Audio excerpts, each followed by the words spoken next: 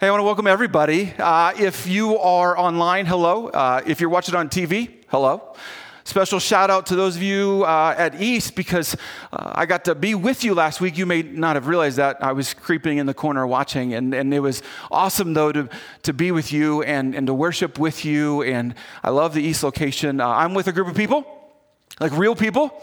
And this is awesome because empty rooms of preaching, that's just no fun. We're starting a new series, and you might be slightly alarmed right now because it has a vibe of the election or politics, the colors we chose, the conversation that you might be having regularly, the stress you might be going through. It's like, I think they're about to talk politics, and I don't know if I want my church to talk politics. I want to talk about them. Actually, because you're probably talking about them. You have an opinion about them. You may have said, like, in your head, I can't believe that about them. They said that, and you begin to process, or they didn't do this. Them is a conversation that we've all had, not just political, but when there's the group or the person's not in the room, we talk about them or they, or it's always this other group, this other person not around us. And it's a dangerous conversation to talk about them because they're not there. And it's not just because they're not there. You might actually assume something grossly wrong. In fact, we're in a dangerous situation right now where you might think that the right them will solve your problems. You might think actually that if you get enough people around your them, that you might land where going, I think there's more hope, there's more awesomeness. This might turn around the whole them and they piece. In fact, if you're not careful, you're going to think life is all about them. You're going to think that your solution is them. And so what does a church, what does a pastor talk about when we are weeks away from electing a leader of our country? Well, this might not shock you. I think one of the greatest things for you and I to talk about in this setting is found in Scripture. So let me take you to the Scripture. Search me, O God, and know my heart. Test me and know my anxious thoughts. Point out anything in me that offends you and lead me along the path of everlasting life. I think the more mature conversation, because I don't think you need David Canaan talking to you about who to vote for. In fact, I'm not going to do that. I want to talk about you. I want to talk about your soul because that me is your soul. Your me is the real you. Your soul, the thing that matters when you're thinking, because you're thinking right now, think for a little bit, for a second, think about anything. You, who you know is you, is your soul. It's not your body, it's not your clothes, it's not where you work or go to school. The real you that maybe you've got portions of that hidden, you've got private where you're going, no one knows this about me and that I said and did this and that I thought that. And the real you is your soul. And I think you and I ought to talk about your soul. Because I actually think your soul is the biggest deal. That your soul, if you actually were to deal with your soul, that your hope and where you're looking for your hope all over the place in them and that, it may not rest in that so deeply. And I was reading a book, technically listening to a book. Some people care about that. I was listening to a book. For those of us who need full disclosure, the book was being read to me through my earbuds. And the author was talking about his disdain for traveling. And it wasn't that he didn't like going to places that were cool and all that. It was that when he was away didn't feel like home. Nothing ever felt like home. For those of you who ever travel and ever like go out and about and all that, there are many of us who love to return to home because our home makes us feel, let's go real specific. Like you have like your pillow that you like probably, or your bed, I don't know how much, your bathroom. Most of us just thoroughly enjoy our own bathroom. Yes, most of us do. And there's this feeling that when you're traveling, I don't know how you do when you travel. When I travel, and this is weird, I like to make where I travel even feel like home, but it never works. But like I'll hang stuff up. Sorry if that weirds you out. I'll go in a hotel room and I use the hangers. I actually use the dresser. I know some of you keep it in the suitcase or you just throw it all out. I want there to be this sense of home because I love that feeling. So when I get home for real, like I can feel it, I can smell it, I love it. It does something actually to me physically when I go home. It's a big deal to me. Well, I think your soul has the same longing. When I talk to you about your soul, I think your soul longs to be home. Your craving, perhaps right now even your discontent. I think a little bit of it's this longing to be home. And you're like, well, how's this look? Well, the Bible spells a lot of this out. Oh God, you are my God. Oh God, you are my God. I earnestly search for you. My soul thirsts for you. This is just great poetic literature in the Bible that says your soul and my soul actually have these longings, that these cravings. Let me take you to another one. In this, how lovely is your dwelling place, Lord Almighty. My soul yearns, even faints for the courts of the Lord. My heart and my flesh cry out for the living God. We don't have time, but basically your soul is longing to be with God. Think of your greatest craving is longing to be connected to your actual creator, your real, the one and only true God. You were born with this craving. So that means the health of your soul, if it's going to be connected to God, is crucial. It means that your very soul, what you do to you, what you think and process, how you feed your soul, nourish your soul, how you sustain your soul, what you do with you is a huge deal. And many of us are like, well, how do I pay attention to my soul? And what's so stinking beautiful about the Bible is that if you go to the very beginning, there's this list of anchor points that say, if you want to know how to have a healthy soul, what do you anchor down? What's important to your soul? What do? The Bible spells it out for you. We just typically read so fast through it because it's just what we do. So let me take you to it. So the creation of the heavens and the earth.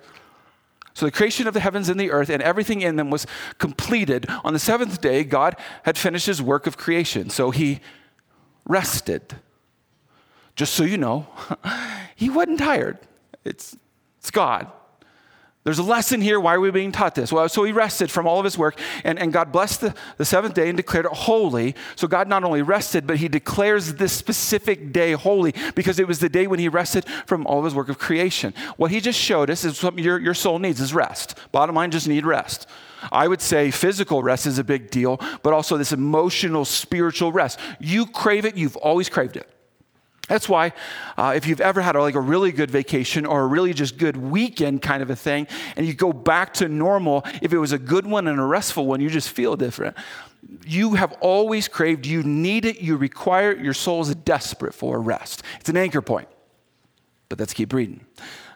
The Lord God took the man and put him in the Garden of Eden to work it and take care of it.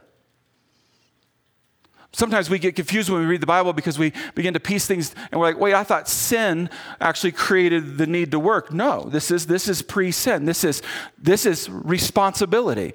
Your soul actually wants responsibility. If you're like, what's the opposite? Your soul is not good when you are lazy.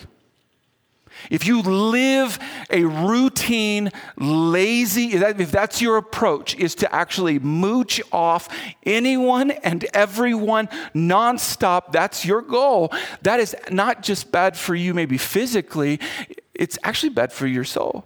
Your soul craves responsibility. It's why, frankly, if you ever do something cool, like you accomplish something, you probably tell someone. I put it in sermons a lot. If I build something accidentally that turned out good, I'll be like, guess what I did?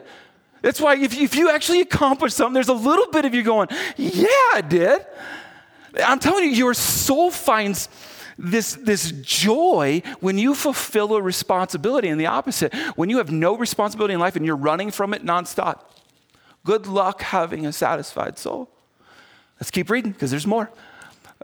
But the Lord God warned him, you may freely eat the fruit of every tree in the garden, except, hate these stinking rules, except the tree of the knowledge of good and evil. If you eat its fruit, you are sure to die. This is a problem point for a lot of us with the Bible. Because we're like, if God loves us so much, why did he put that there? And theologians have called this because you and I need to learn restraint. There is something that your soul, a discipline that your soul wants to learn and needs to learn, and is the ability to restrain, to actually say, I'm thinking this, but I'm not going to say it. Restraint. I want to do this, but I'm not going to do this. I have a major problem with restraint in one particular area.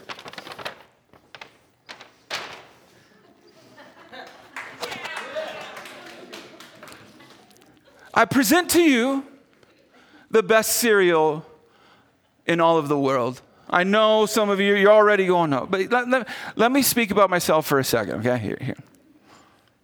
There is something that happens to me in my routine of life. Now, I go home, we have dinner as a family, it's awesome.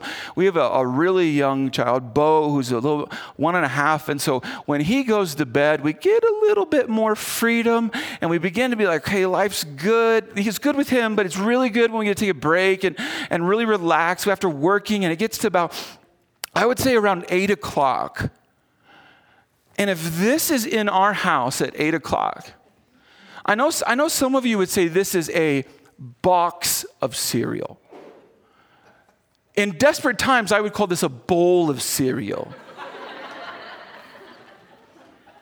So just so you know, I had to buy this because we can't have it in the house.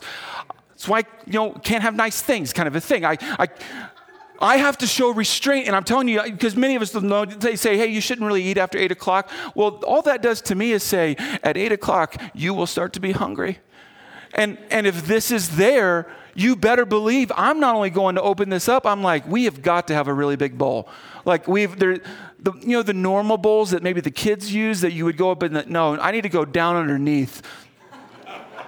Those bowls? Okay. Yeah. Well, and I know that if my daily routine is this, I come into some pretty significant problems, right? Our soul needs us to learn the discipline of restraint. And if you ever find yourself, the reason I'm harping on this is because I think this is our weakest point. So far you've been like, yeah, rest, sign me up. I would like some of that. Responsibility, that feels kind of good. Restraint, well, like how good is the cereal? But I'm telling you, I think we live in a time right now that we aren't modeled restraint. And each one of us fights our own battle. Cereal may be no big deal to you, but I know you are human enough that there is something in your life that you fight this battle of restraint. Your soul needs it. Let's keep reading because there's more. Then the Lord God said, it's not good for the man to be alone. I'll make a helper who is just right for him. So right there, right at the beginning of the Bible, we learn that we need relationships. Your soul needs relationships. If you try to do life in a healthy way, all by yourself, no real relationships, no real friendships, no real anything like that, you're no isolated, your soul will find itself so desperate. So let's remind ourselves of the 4 things because they may be new to some of us.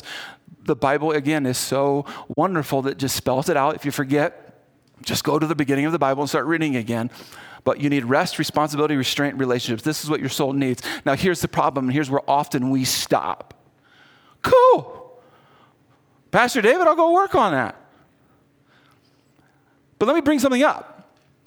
Those were in existence at the beginning of time with Adam and Eve, right? However, a problem still unfolded. An issue still arose, even in paradise. Even with like, hey, we are practicing this, but so you and I have to go after something that I don't know how you're going to take it. How's that for a setup? So let me first tell you about a woman who had two experiences, and this is real. She had two experiences in one day. She was a graduate student at Harvard, and so she went to her psychology class, and the whole topic was about the stuff that you struggle with personally. So she's in a psychology class, and they're all, no joke, all talking about their problems with like full disclosure, going, oh, so I deal with this, and this is really tough, and I don't know how to overcome this kind of a thing. Then the next person would be like, oh, well, let me tell you and they actually begin to, in essence, they didn't realize they were doing it. They would confess their sins to each other. Like right there in class. They didn't even all know each other really well. But the observation was that the class ended, and what was interesting was that there was no resolution to the confessions that were going on. They were saying, yeah, I wrestle with this. I don't know how to stop. I don't know if I'm ever going to, I don't know what to do with this. Her second experience that day, she actually left and went to a Bible study. Similarly, the leader of the Bible study brought up and said, what can we pray for each other about? What are you wrestling with? And she says it went silent.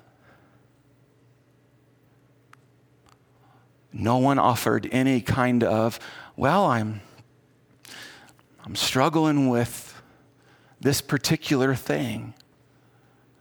She said one person generally mentioned an aunt who was going to have a surgery, and that was good and right, and she noted the contrast that both groups were dealing with something, but inadequately. Both groups were talking about their souls or wrestling or being private about what was going on in their souls with no resolution to it. Some were afraid to bring up what was going on, and others had no idea what to do with what they brought up. So why do I tell you this? Because in the Bible, in paradise, something happened even though it was paradise. And I'm not offering you self-help is what I'm trying to explain to you. I'm not offering you a list of 4 things that will simply just make you a better person because you have a deeper issue than that. I'll take you here. When the woman saw that the fruit of the tree, which I know pictures say it was an apple. It was not, it was Fruity Pebbles for sure. I mean, I don't know if you're walking in a garden and you're tempted by a pear tree or an apple tree. I'm not at all. But if Fruity Pebbles is hanging there, I'm like, man, why'd you put this tree in this garden? Just so we know. I can't prove anything I just told you. When the woman saw that the fruit of the tree was good for food and pleasing to the eye and also desirable for gaining wisdom, she took some and ate it. She also gave some to her husband who was with her, and he ate it. Sin. Sin's the word. I like to use the word mistake whenever I sin because it makes me feel better. And then I begin to add why everyone's imperfect, but that was sin. You need to know the word sin. And here, you won't have a healthy soul without dealing with your sin. There are the 4 things that I talked to you about, the anchor points for your soul, but you can go after that. But if you don't deal with your sin, if you don't go after the sin, then you're going to be maybe a good person on the outside, but your soul will still be desperate, longing in a way that is not being fixed. Let me take you back to what I read to you. Search me, O God, and know my heart. Test me and know my anxious thoughts. Point out anything in me that offends you. Lead me along the path of everlasting life. I want to walk you through this because we are about to take a process, just so you know, that is so politically incorrect and does not get preached as often as it should. How do you and I actually begin to deal with our sin so we just aren't good people hoping that God's cool with that? So let's go. Search me, O God, and know my heart. Here's what you're saying. You have all access. I have no excuses. If you want to deal with the sin in your life, you've got to begin to say, I refuse to offer excuses to God. It can't be like, hey, I did this, or even to your friends, hey, I did this, or I thought this, or I processed this, or this was a part of my life. I'm doing this right now, or I'm not doing this, and but here's why. If you begin to offer, but here's why, all the time excuses, you're never going to deal with your sin, and your soul is going to be constantly in this state of discontent. So when this begins to say, search me, you need to know it starts with, will you or won't you be honest about sin? Test me and know my anxious thoughts. In other words, reveal my fears and where I don't trust you. If you're gonna go after healing your soul, letting God heal your soul, you've got to be able to go to him and say, you know what, I've got fears, but perhaps my fears are idols that I worship, are things that I have put way above God, things that I put my hope in, where I think that if this is resolved, God's cool, but if this is resolved, then we're back on the train tracks of good life.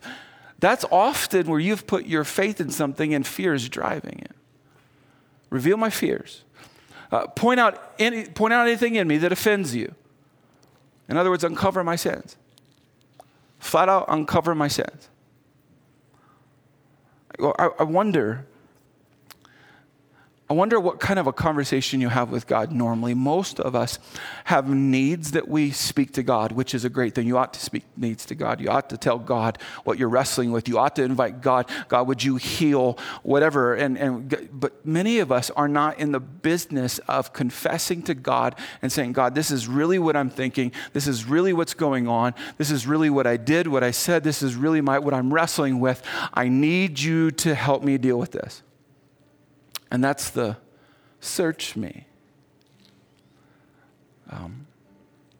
Tim Keller, a guy that I like to read very often, he's written multiple books about sin, and he was going after, you got to look at how big of a deal your sin is. Most of us are familiar with wildfires that they just have gone on and gone on and gone on. And many times when you hear about wildfires, you hear about the magnitude of it based on the amount of firefighters that are being sent to go deal with the fire. The acreage, yes, but when you hear about the numbers of how many people from how many states have gathered in on, let's fix this and remedy that. If you ever hear about a major surgery, oftentimes if you hear about like this, whoa, this surgery happened, they talk about the surgeon and the expertise and the amount of surgeries they did and how big of a deal it was that this particular surgeon did this surgery. When you and I talk about things, we often talk about like who got involved, and that like elevates the whole thing. Like, whoa, they were there. So sin. Do not ever forget the fact that God Almighty came to earth. And the reason he came to earth, the reason he showed up to rescue you and I was because of our sin. That's how big of a deal sin is. We've got to stop minimizing sin and saying, well, everybody sins, so it's no big deal. No. If you believe in Jesus Christ as your Lord and Savior, if you've ever processed that Jesus came and died for us and resurrected for us, what that should also do to you is say, whoa, sin must be a big deal if God's going to intervene like that. Tim Keller, sin isn't only doing bad things, which as a kid, I mean, most of us, I thought that's what doing bad things. It is more fundamentally making good things into ultimate things. Sin is building your life and meaning on anything, even a very good thing, more than on God. Whatever we build our life on will drive us and enslave us. Sin is primarily idolatry. If this is a new term to you, you make an idol out of it. You're worshiping it. It basically takes the place of God. Please stop minimizing sin. We live in a time right now that, just I'm going to tell you, is all about two people's sins, or I guess we could say four people's sins. Do not get caught up in the current where only their sins matter. God will hold you accountable for your sins. That's not to put you in a corner going, now I feel bad. No, deal with them. Let God deal with them. Again, go back to Scripture. Search me, O God, and know my heart. Test me and know my anxious thoughts. Point out anything in me that offends you, and lead me along the path of everlasting life. Lead me. What is your response to this? God, lead me. You might be saying, I don't know how to stop this, or I don't know how to reconcile this, and I don't know if I can restore the relationship that I broke, or I don't know how to deal with this addiction, or whatever is in your life. You start with, lead me, God, lead me. No more excuses. No more hiding it. Lead me. So this series, if you need me to talk to you about which party, this and that, what person to elect, you'll be disappointed. This series, we're going to talk about our souls. We're going to talk about us. I know it sounds like, I don't know. No, in the best of way, we're going to make sure that as the world gives attention to a lot of different people, that we don't get caught up in that current. We're going to make sure that we walk out of this election with our souls healthier. I believe that's the direction God wants us to go. So, I want to pray with you because I think some of us need to begin the process of inviting God to lead us. So would you bow your heads, close your eyes? And as you're hopefully focused, I don't know what you see right now as your eyes are closed. I don't know what your mind is on, but if you want to start a conversation with God all about sin and getting a healthy soul, maybe you would say something like this to him just privately. God, I'm sorry for all my sins.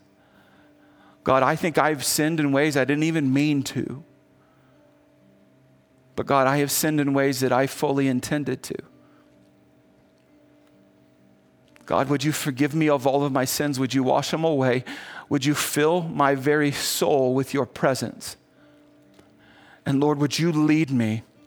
Would you lead me in the midst of a season of uncertainty and crazy and maliciousness? And God, would you give my soul hope? Lord, I love you. I want you to lead me. I pray this in the name of Jesus. Amen.